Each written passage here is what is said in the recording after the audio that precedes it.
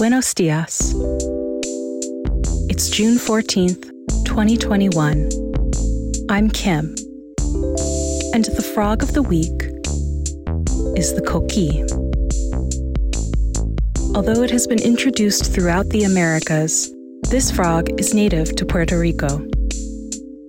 It lives in a wide range of habitats, including forests, mountains, and even urban areas. The coqui gets its name from its two-note call.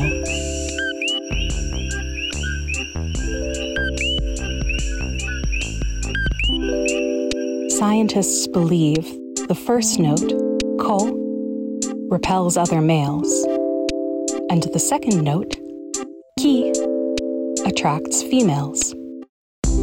I like this frog because not only is it a neat little animal, it's also a very important cultural symbol for many people.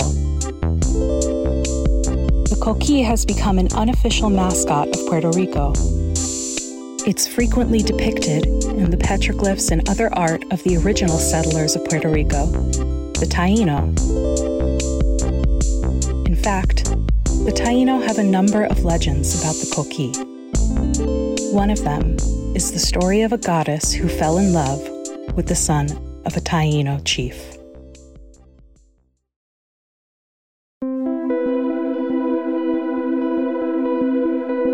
When the son went fishing, the goddess always made sure he came back with many fish. And in return, he worshipped her and sang her praises. But she wanted more. One day, she came to him in human form, disguised as a maiden. And he fell for her, just as she had fallen for him.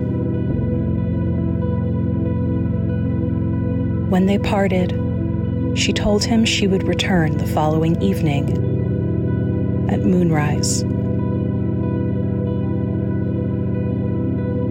But before she could, Huracan, the god of chaos and strong winds, brought a storm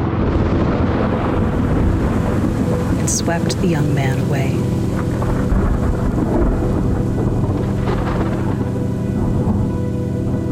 Heartbroken, the goddess created a frog who would forever call her lover's name, Coqui.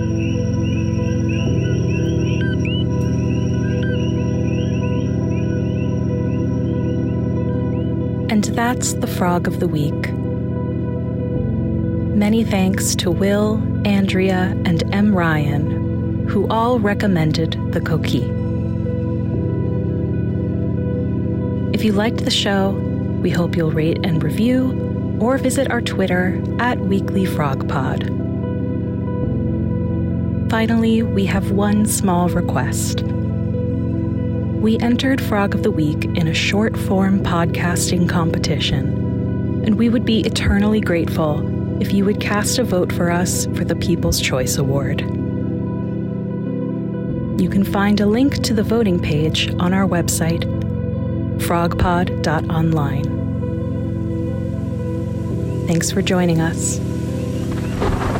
See you next week.